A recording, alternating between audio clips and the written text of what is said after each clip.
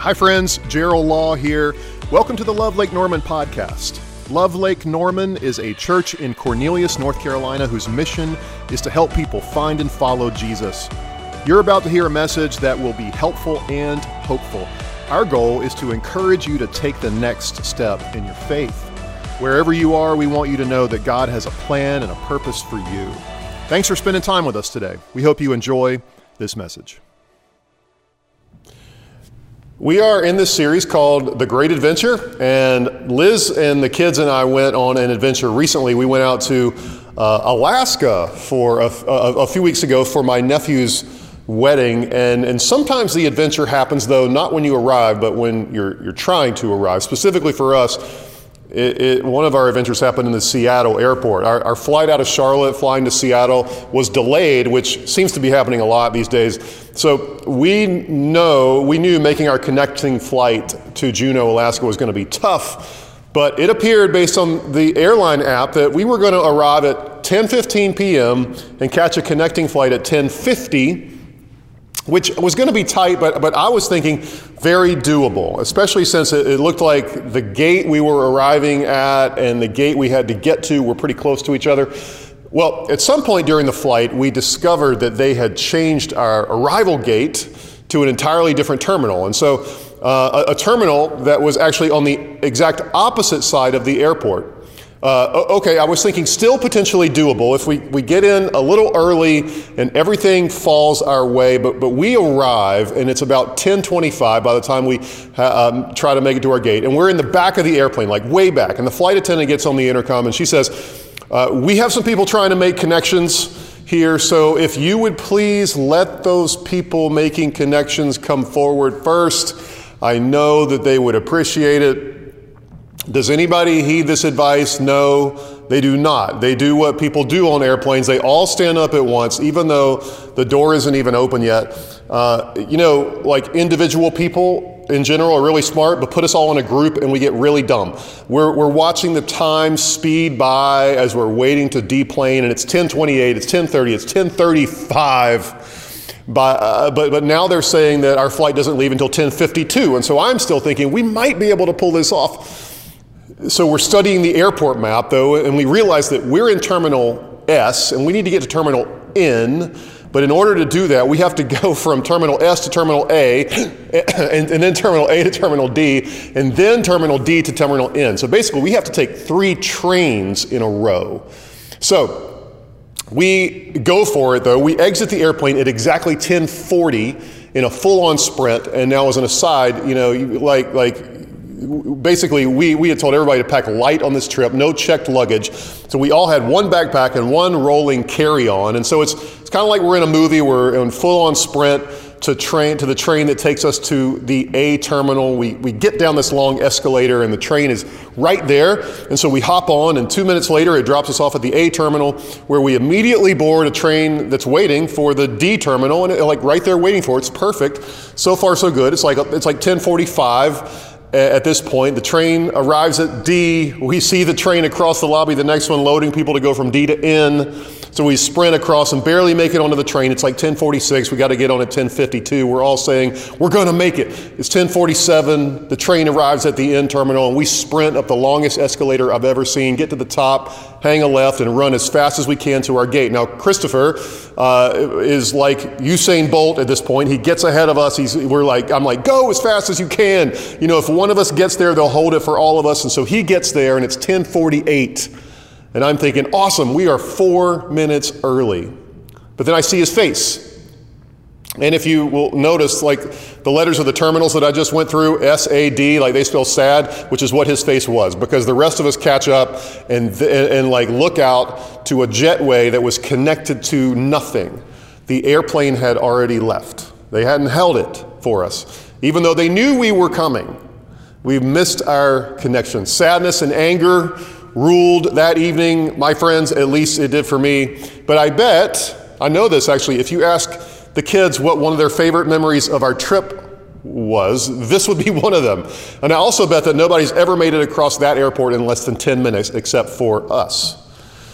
When you're on an adventure, you never know what might be required of you. Your faith is a great adventure. It's the most exciting adventure that you've ever been on. And sometimes, most of the time actually, you don't know what's going to happen around the corner. You don't know how the story is going to end. You just have to choose. You just have a choice. Am I going to go for it or am I going to play it safe? And trust me, there are always things that will stop you from taking steps of faith. You probably all heard of Moses in the Bible, and a lot of times Moses seems larger than life. He kind of seems like a superhero or some cartoon character that whoever he is, he's definitely not like us, but nothing could be further from the truth. Moses was invited to go on an adventure by God himself, but he had a lot of hesitation. We're going to look at Exodus chapter 3 and 4 today in the Old Testament. And the first thing you need to know about Moses is that he has a long history coming into this story. Moses was a Hebrew living in Egypt, and he saw an Egyptian beating one of his fellow Hebrew men one day, and he went into a rage and he killed the Egyptian. He realized what he had done, and then he fled away from Egypt to live in a place called Midian. You may not have that kind of history that Moses had, right? But when you come to faith, you don't start with a blank slate. You bring your story, the good, the bad, the ugly, with you. And it impacts how you approach life and how you approach God. And what I want to talk to you about are the things that keep you and me from taking a step, from taking a risk, and joining God on the adventure of faith. It starts like this. Now, Moses was tending the flock of Jethro, his father-in-law, the priest of Midian, and he led the flock to the far side of the wilderness and came to Horeb, the mountain of God. There, the angel of the Lord appeared to him in flames of fire from within a bush. Moses saw that though the bush was on fire, it did not burn up. So Moses thought, I will go over and see this strange sight, why the bush does not burn up. Now, in this story, I tend to see Moses less like a superhero, like Iron Man, and more like a sort of a big doofy guy, like Forrest Gump. Verse 4, it says, when the Lord saw that he had gone over to look, God called him from within the bush, Moses, Moses, and Moses said, here I am. Do not come any closer, God said. Take off your sandals, for the place where you are standing is holy ground. And so Moses does as he's told. He takes his sandals off, and he's thinking, finally God has shown up, finally. And it goes on, it says, the Lord said, I have indeed seen the misery of my people in Egypt. I've heard them crying out because of their slave drivers, and I'm concerned about their suffering. And so I've come down to rescue them from the hand of the Egyptians and to bring them up out of that land into a good and spacious land, a land flowing with milk and honey, the home of the Canaanites, the Hittites, Amorites, Perizzites, Hivites, Jebusites. And now the cry of the Israelites has reached me, and I have seen the way the Egyptians are oppressing them. And to all of that, Moses is thinking, yes, finally, God is coming down to rescue my people. He's going to put all the Egyptians on blast, and I'm going to get to watch it, to which then God replies. Verse 10, so now go.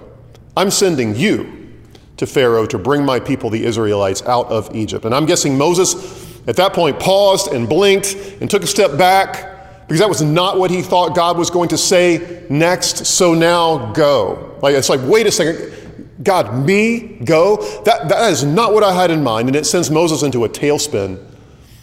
But Moses said to God, who am I that I should go to Pharaoh and bring the Israelites out of Egypt? One of the biggest things that stops us when it comes to stepping out in faith is this feeling, I'm not worthy. Who am I? Moses is asking the question we all ask. God, you're really asking me to do that? Why would you trust me? I don't even trust me. You want to know what God's reply to that is? And God said, I will be with you. And this is the sign to you that it is I who have sent you. When you have brought the people out of Egypt, you will worship God on this mountain. You want to know what the answer to I'm not worthy is? It's not, sure you are. You have everything you need right inside of you. No, the thing that overcomes our fears of not measuring up, of not being enough, of not having what it takes is the promise of the presence of God. When you say I'm not worthy, God says, I will be with you. Is that enough for Moses? Well, not quite. Moses said to God, suppose I go to the Israelites and I say to them, The God of your fathers has sent me to you. And they asked me, what is his name? Then what shall I tell them? In other words, Moses is saying what we often feel and we say to God or to ourselves or to others. Another thing that stops us from taking a risk, I don't know what to say. If I talk to that person about my faith, I don't know what to say. If I say yes to leading that group, I don't know what to say. If I get baptized and somebody asks me about my faith, I don't know what I'll say. God said to Moses, I am who I am. This is what you are to say to the Israelites. I am has sent me to you. God also said to Moses, say to the Israelites, the Lord, the God of your fathers, the God of Abraham, the God of Isaac, the God of Jacob has sent me to you. And then God goes on and on and on, giving him all of these words that he wants Moses to say.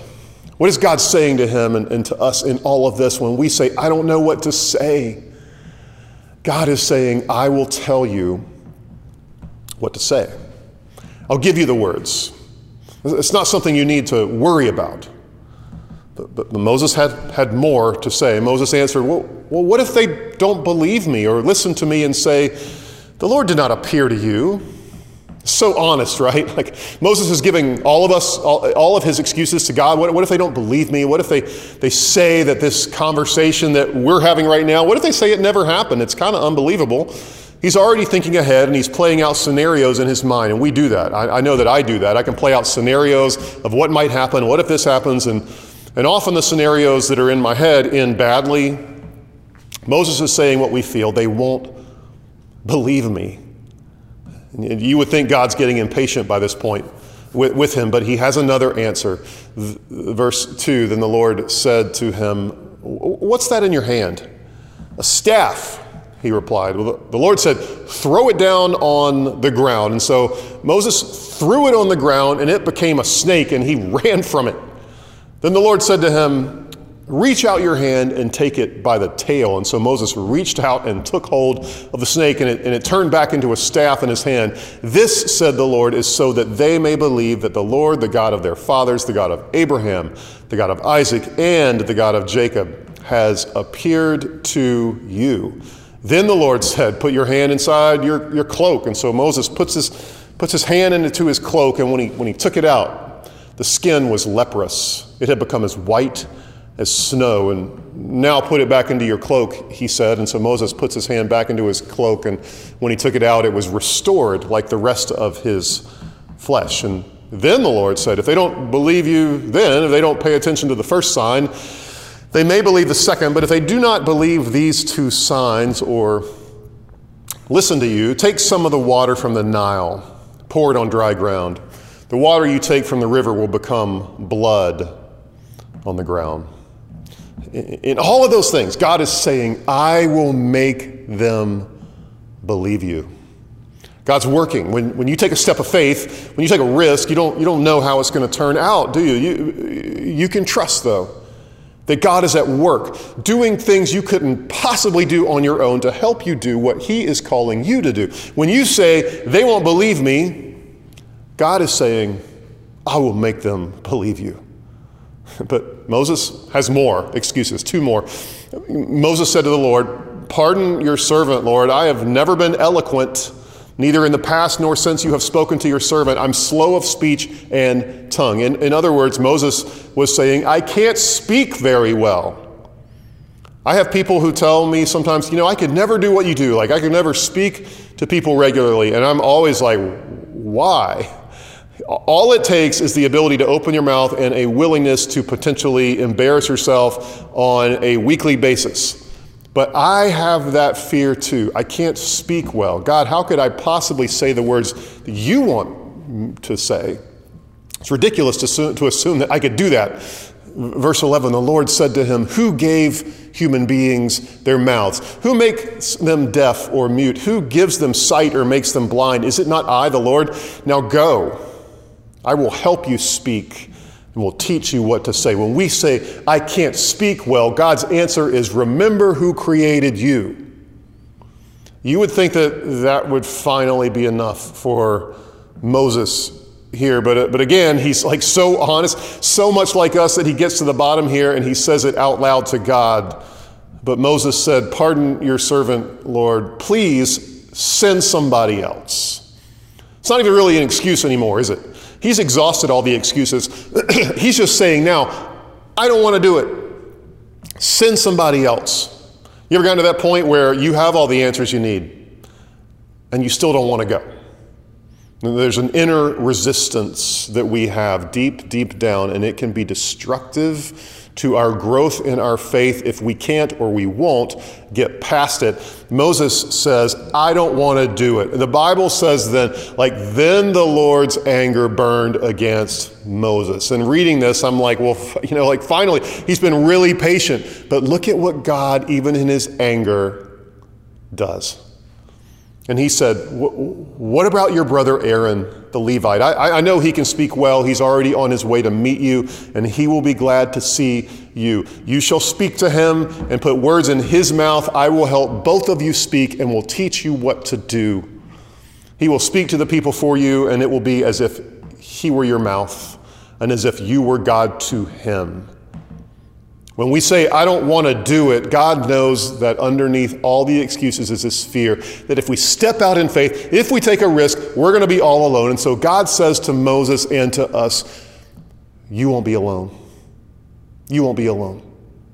Where are you in all this? Because whenever I read this story, I usually identify with at least one of these excuses very, very closely. This isn't just about what God did with Moses. It's about what he wants to do and to say in and through you as you step into the great adventure of following Jesus with your life. When we say, I'm not worthy, God says, I will be with you. When we say, I don't know what to say, God says, I'll tell you what to say. When we say, they won't believe me, God says, I will make them believe you. When we say, I can't speak very well, God says, remember who created you? And when we say, I don't want to do it, I just don't want to do it, God says, you won't be alone. Let's pray. God, what amazing promises you give us. And also the truth is that we have excuses when it comes to following you. And there's resistance that we have. And sometimes we just don't even want to do it. That's the truth. Would you help us, like you did Moses, break through and take a step anyway? Would you help us to trust you, that you're good, that you have our best interest in mind, that you want to do great things through us if we will step through our excuses into your presence along with you? Would you work and move in our lives, God, and give us faith? We pray this in the amazing name of Jesus, the author of our faith. Amen. Thanks again for listening. You can find out more about Love Lake Norman at lovelkn.org. If you live in our area, we would love to have you join us on Sunday. If you're not near our church, we want to encourage you to find a life-giving church to be a part of where you live. That will be a key next step on your spiritual journey. Please take a minute, subscribe to this podcast, and keep up to date with our weekly messages. And thanks again for joining the Love Lake Norman podcast.